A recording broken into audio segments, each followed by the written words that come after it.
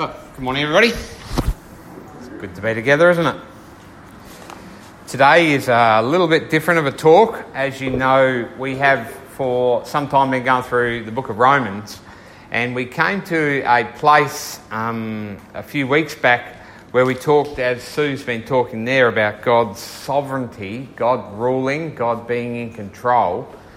And it's pretty confronting. We heard things such as God raises people up for this purpose that he might harden them.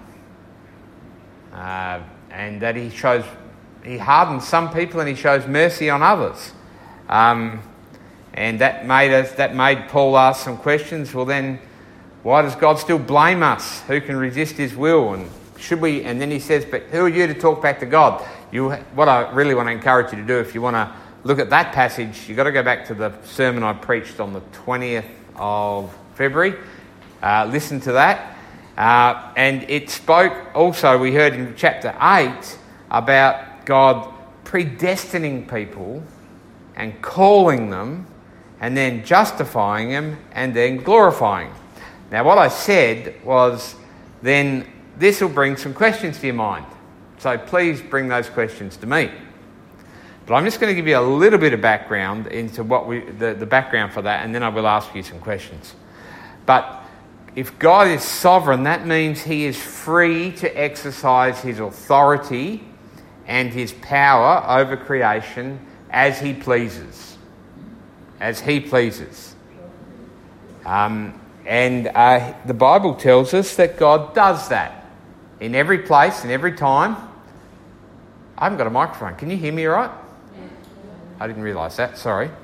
And he has also the right to choose who he chooses. Because all humanity is heading for destruction. All have sinned and fallen short of the glory of God.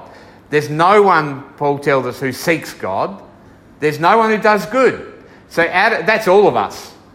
And that would say we're all finished. And out of those, God, in his grace, chooses people to be saved.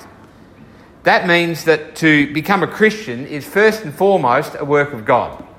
Now, John 1 tells us, yet to all who did receive him, he came to his own, they didn't receive him. Yet to all who did receive him, to those who believed in his name, he gave the right to become children of God. Children not born of natural descent, so they weren't in a line, in a family tree. Not born of human decision. In other words, they didn't decide. Or of a husband's will, as a husband and wife might get together and say, let's have a child. But born of God. And it's very clear in the first part of John that is born of his spirit or to be born again.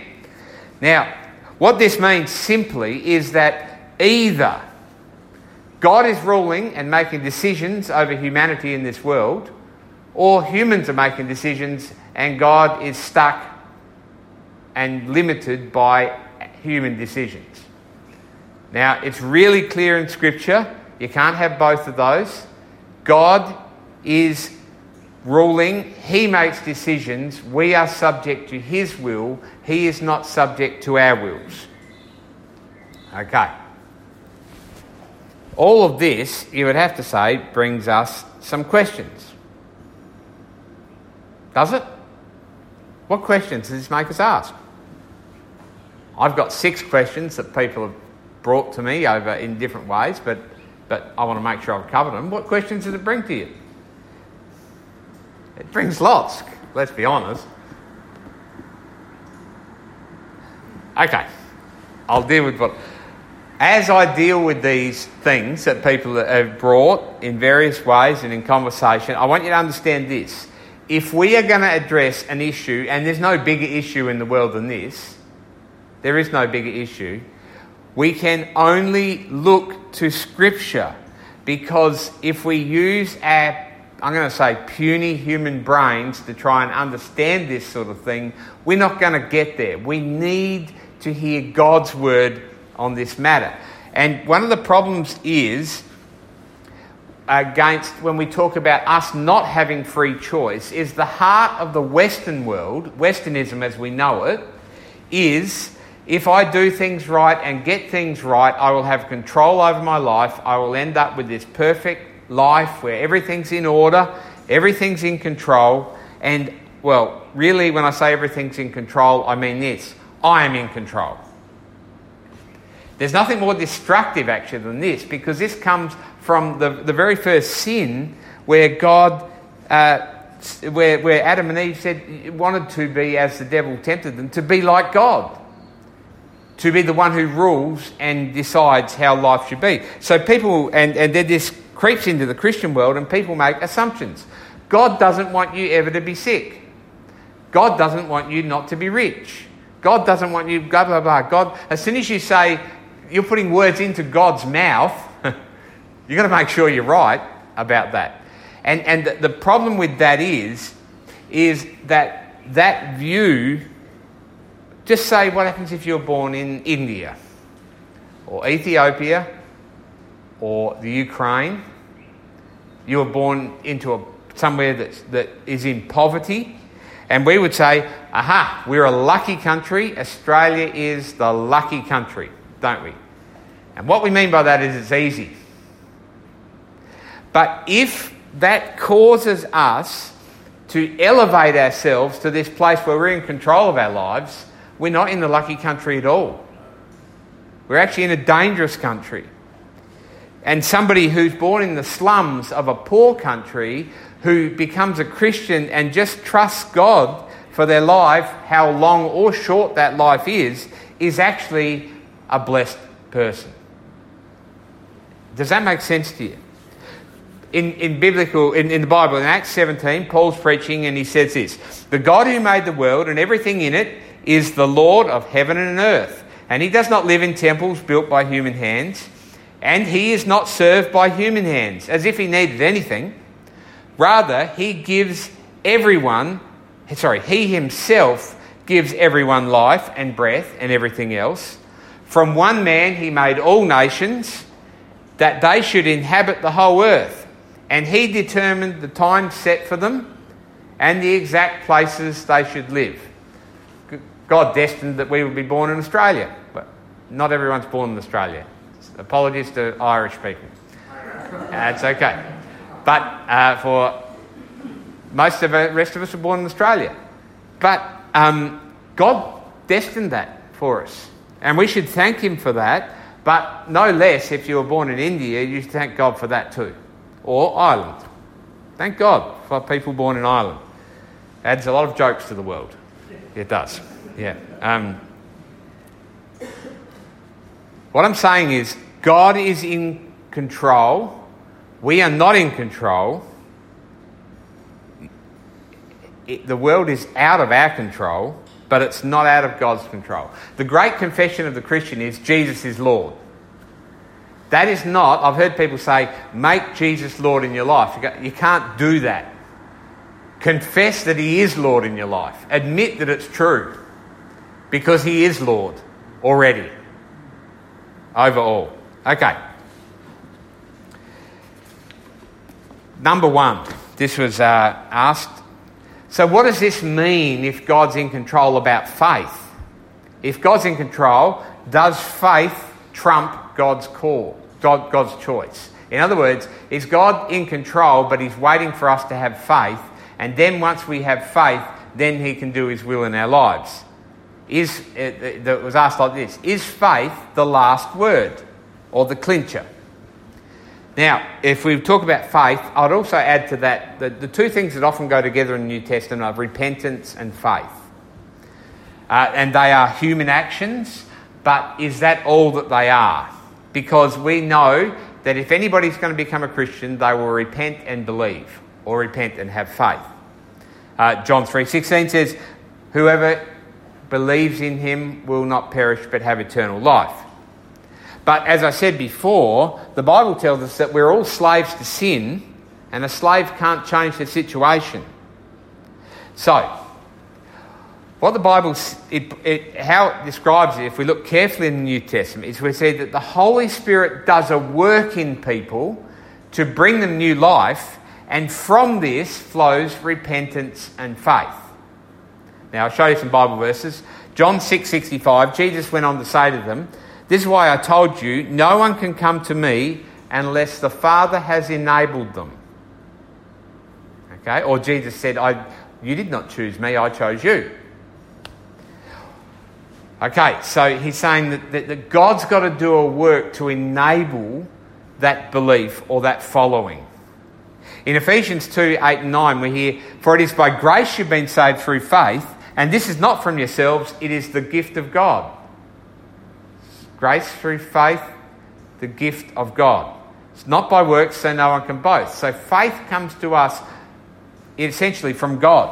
In Acts 11:18, the people are hearing about what Peter's been saying about the Gentiles becoming Christians, and it says, when they heard this, they had no further objections and praised God, saying, "So then even to Gentiles God has granted or given repentance that leads to life." God is giving repentance to people. He's giving faith to people. And in 2 Timothy 2:25, Paul's talking about when people oppose your faith, gently instruct them in the hope that God will grant them repentance, leading them to the knowledge of the truth. That's what we do, isn't it? We teach people, we pray for them, and what do? We hope that God will give them repentance and faith. Isn't that the life of, if you've got non-Christian family, isn't that what you're always doing? Yep, okay. I say again, I talk about evangelism and prayer in that sermon on the 20th, so go to that. And an example of, I hope you can hear what I'm saying. The Spirit comes to us, He works in our lives, and sometimes the Holy Spirit works on people for a moment, and sometimes He's working on them for years. And He brings in the ability to repent and trust in Jesus and be saved. In Acts 16 verse 13 it says this, Paul and Luke and them, it says, "On the Sabbath day we went outside the city to the gate to the river, where we expected to find the place of prayer. We sat down and began to speak to the women who were gathered there. One of those listening was a woman from the city of Thyatira named Lydia, a dealer in purple cloth. She was a worshipper of God, which means she understood the Old Testament. She was a Jew. The Lord opened her heart to respond to Paul's message. Then she said, 'If you consider me a believer in the Lord, come and stay at my house.' And she was baptised and the members of her household and so on.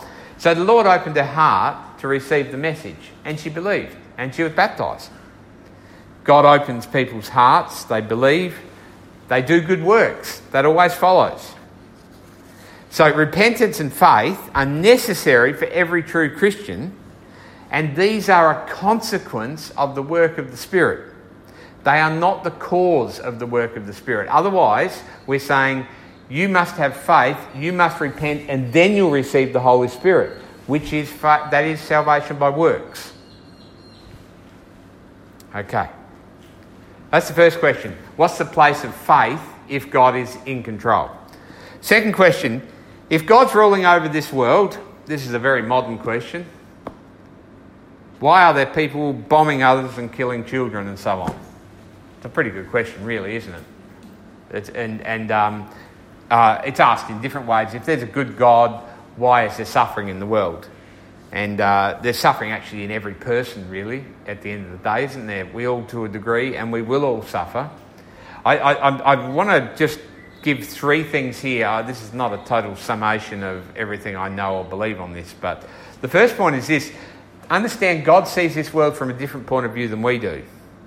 And we see death and suffering as the greatest and most final disasters.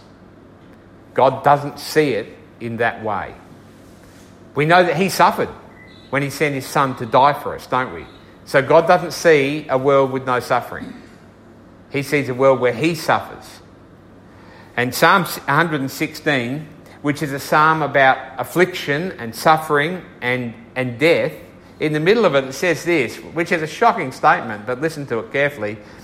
"Precious in the sight of the Lord is the death of His faithful servants." When one of God's faithful servants dies, that is precious to God. Now that's a little bit shocking of us, isn't it? What's the worst thing that can happen to us? Death. And God says, precious in my sight is the death of one of my... Why?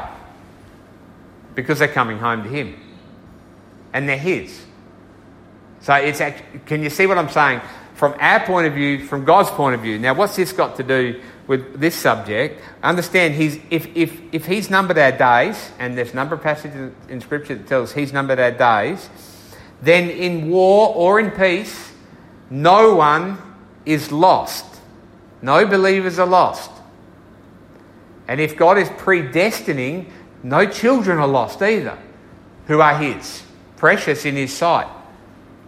Do you understand what I'm saying? In Acts 12, we hear this, and if you look at your Bible, it'll say, Peter miraculously saved. And he is. He's in jail. He's about to be executed, and an angel shakes open the doors, and out he comes. Right? Just above that, James, another one of the 12, is killed for his faith. What's God doing there? Obviously, James wasn't as good as Peter, and God said, well, I can do without James, but Peter, I'm keeping him down. No, that's not what's going on. That's sarcasm. Do you get what I'm saying? God knows what he's doing in life and in death. And James was just as much a witness in the way that he went to his death as Peter, who later went to his death. Who can fathom these things? All we know is this. God is in our lives are in God's hands. Not God's in our hands. That's not what I'm saying. He knows what he's doing in all things. So no baby, no child, no mother, no father, and no soldier is lost to God in a war where he is ruling and he is predestining. Is that clear? That's point A on this subject. Point B, in the Bible, it clearly says God rules over the rise and fall of nations. Doesn't it? One nation rises, God sends one nation to wipe out another nation. Read Daniel carefully. It says that in Daniel, it says ahead of time, this nation will rise up over that one, and that one will rise up over that one, and eventually the Roman nation will come and the Saviour will be born. So God is in control of these things. And the third point on this is, does this mean war is good? Nah. It's horrible, isn't it? All suffering is horrible. None of this is to say it's good. War is basically about pride and wanting to rule over and be powerful, and it's about causing harm and death and suffering to other people. It is horrible. But all we can keep in mind is this. In Genesis 50:20, we know the story of Joseph, and Joseph says to his brothers, who were rotten to him, you intended to harm me, but God intended it for good, to accomplish what is being done now, the saving of many lives. What looks horrible in this world, God is still working in it. And we can't get that. The other thing we can't fully get is that in all of this is the fourth point on this, God uses human evil to accomplish his plans. He hands people over to their sin sometimes, well, lots of times, to accomplish his plans. That's what Romans 1 tells us. Okay. The third point, third question. Are you with me all right in this? Yep. Okay, good. This is heavy, I know. I'm got 2 points. Preach his sermon and keep you awake. Does God's sovereignty mean that there's no human responsibility? Well, imagine that. A child saying, Dad and Mum rule over me, so I got no responsibilities. Yeah. Or, the boss rules over me, so I got no responsibilities, says the worker. Yeah, right. No, because the boss rules over you, you got responsibilities. Because Mum and Dad rule over you, child, you got responsibilities. Because God is sovereign over all, that doesn't diminish our responsibilities. It says we've got incredible responsibilities. Does that make sense? Especially for Christians who know that Jesus is Lord of all and the King and the ruler. Therefore, our responsibility is to submit to him and obey him, isn't it? Anybody who has faith must have good works. James tells us that, doesn't he? It's obvious. God is worthy of all honour and praise and glory because he is alone God. And the Bible tells us, praise him. All the earth, praise him, all you creatures. Well, that's right. If he's God, what's our responsibility? Praise him above all else. And also, the Bible tells us clearly that humans are responsible for their own sin. None are without excuse. All have sinned, and every person who has any sin on Judgment Day will be judged accordingly. So if you're in Christ, though, all your sins are forgiven. The only way to face God on Judgment Day is through faith in Christ. Any other way is death. Eternal. Okay. So does God's sovereignty mean there's no human responsibility? Absolutely not. Point 4. How do I know if I'm chosen? That's a good one. Some days I have big doubts and some days I have big sins. Is that anyone here? Yes. Okay. Doubts and sins. That's our lives. Now, I often say this, but I'd ask this question again. Does a non-believer really sit around and say, am I truly born again? Do any non-believers say that? No, that's a Christian thing to say, okay? Because a non-Christian doesn't care about those things. Does a non-Christian say, does God still love me because I've just sinned? No, a non-Christian doesn't say that. The Holy Spirit brings a conviction of sin, so therefore the knowledge and the conviction of sin that comes to us is proof of the presence of the Holy Spirit working in us. It's actually a sign of God's presence. It's more of a problem when people say they don't sin, which is, as John says, they're deceiving themselves and the truth isn't in us. So if you're wondering, am I really chosen? Ask this question again. Have I trusted in Jesus? Have you trusted in Jesus? And I think that you'll say yes. A Christian will say, I do trust in Jesus. I'm just worried about where I am. Then ask a second question. Has Jesus really done enough to save me? What's the answer to that one? Yes. Yes. Ask it a different way. Has he really forgiven all my sins? What's the answer to that one? Yes. Okay. Is he really the author of my faith? Did he really start it? Yes. Is he really the perfecter of my faith? Yes. Okay. So if you ask those questions, then I think it's obvious when you say, am I really a Christian? As I say, what happens is the devil comes to us with all sorts of... He tries to steal our joy, and when he does that, what he wants mostly is for you to take your eyes off of what Jesus has done. So when you ask yourself those questions about Jesus, you'll be brought back to the truth. In other words, when you have doubts, don't go anywhere else but the cross. Go to Christ. See the fullness of what he's done, and your joy will be there again. Look to Jesus. Yeah. Look to Jesus when you're not doubting too, by the way. Yeah. Look to them both. Okay. 5, and this is sort of more conversational, but it's about, let's say, just imagine this question might have come from a young mother. Maybe not in these words, but pretty much in those words. How can I have peace if I don't know what's going to happen? I'm not in control of anything, not even my children. Yeah. Do you remember being young mums? How much peace is there in life? Hardly anything. Only for about 23 years or something like that. But okay. And with this is the knowledge that Jesus has promised trouble in our lives. How can we have peace when my life feels like it's always undone?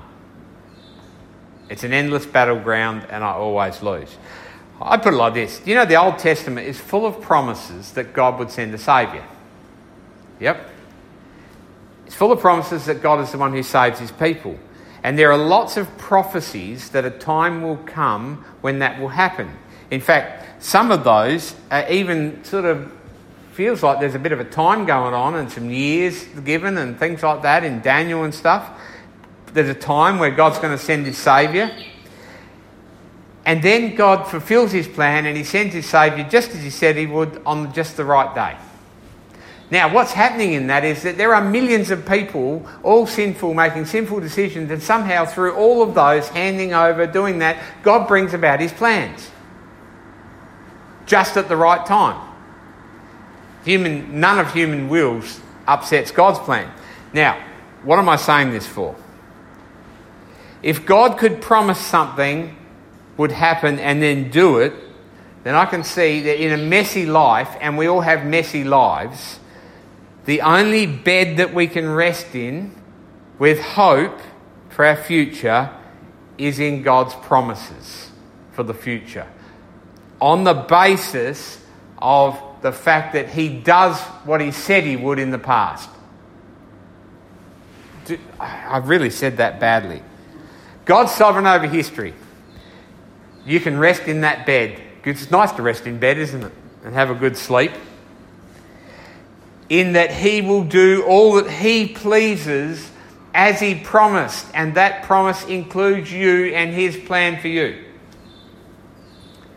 When it's messy, that has not changed. In the time between when God promised he would send a Saviour and when he sent the Saviour was a whole lot of mess and a whole lot of people. And it still happened. And in our lives, God's made a promise over us through faith in Jesus Christ. We are going to be saved. We will get there because he's the perfecter of and the author of our faith. And that promise does not change because there's mess all around. Hope that makes sense. Isaiah 46:10 says this, I make known the end from the beginning, from ancient times, what is still to come. I say, my purpose will stand and I will do all that I please. That's what God says. I'm going to do what I please. And by the way, it's a good purpose for us. All right. The last question is one that we always ask, and it's a big one. If God is sovereign, did he create sin? No one's ever thought of that one before, have they? And of course, to understand all of this, we've got to understand the mind of God. And I do not profess to understand the mind of God, but I will make some things clear to you. Number one, God has no evil in him. He is perfect. He is sinless. He is holy in all respects. He does not ever sin. God never does. Do you understand that? And God also does not cause people to sin. James 1 says that. If you're being tempted, don't say to yourself, God's tempting me. No, okay. That's point one. Point two of this, we'll see all this A and B because I've got all these points going everywhere, is God planned to save the world from its sin before he created the world. Right? So I've got to hold this along with the other one. God never sinned. Peter says in 1 Peter 1, he's talked about us being redeemed with the precious blood of Christ, a lamb without blemish or defect, who was chosen before the creation of the world to be the lamb for sacrifice. So he was the saviour for sin before the creation of the world.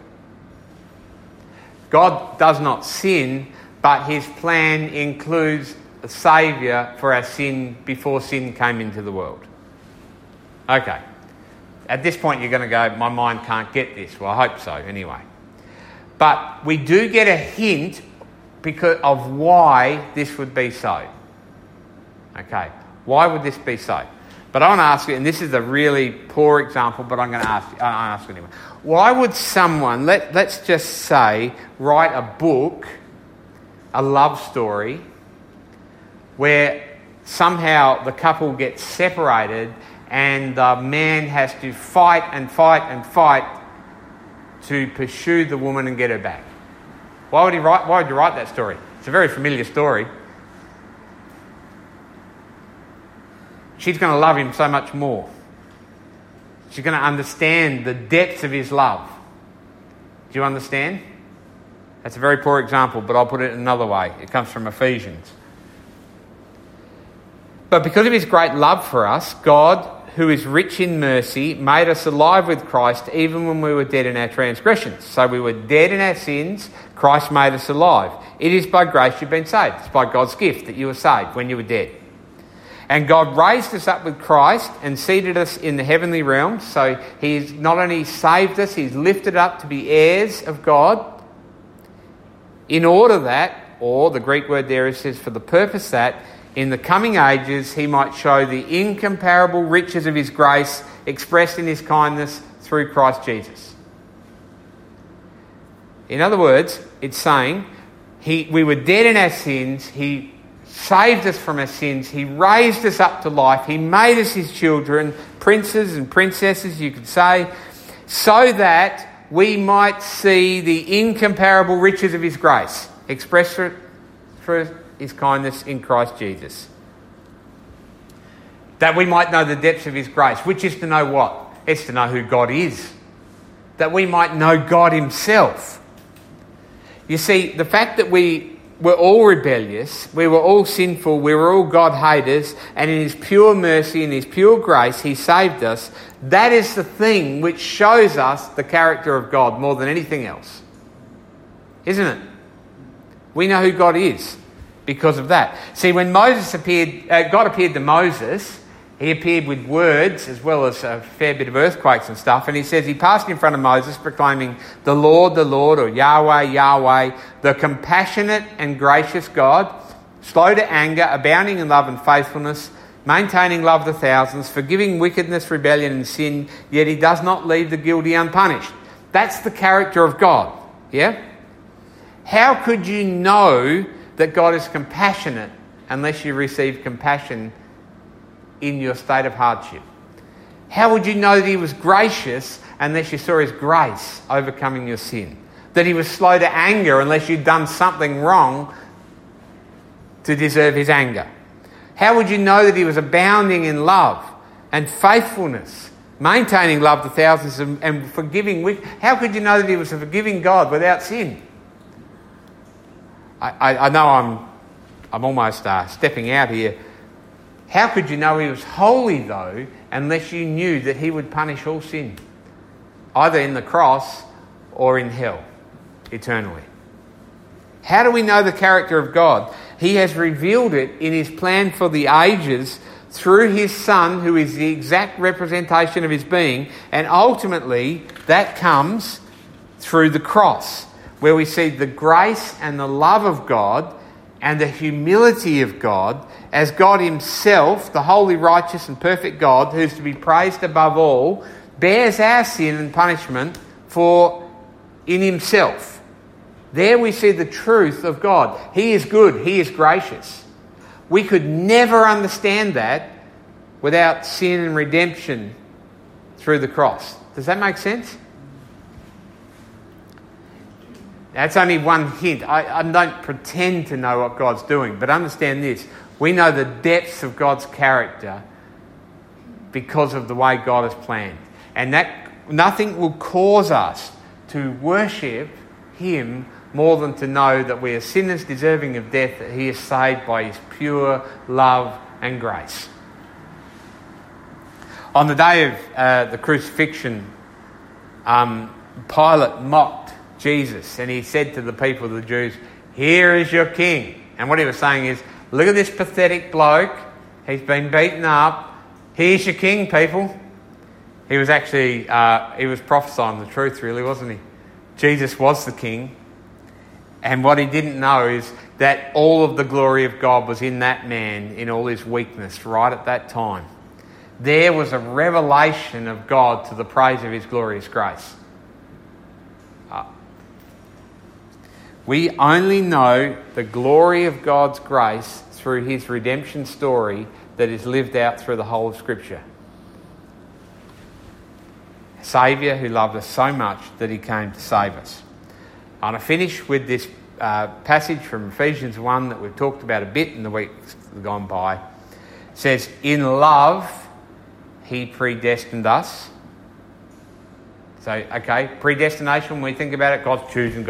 It's like we've got this mechanical typewriter. No. In love, God predestined us. It's all of love.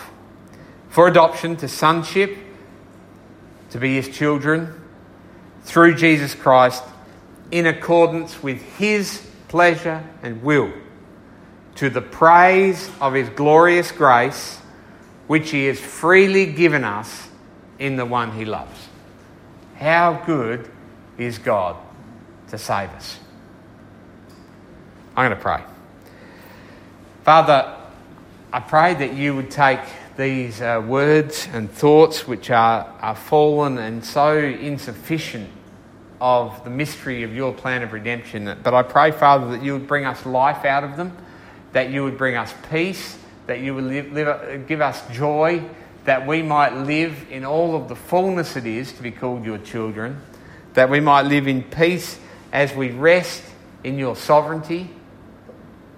And Father, that you would use all of this to cause us to do the good works you've called us to, and to live simple and humble lives, not trusting in the things of this world, but trusting in you. And I pray all of this in Jesus' name. Amen.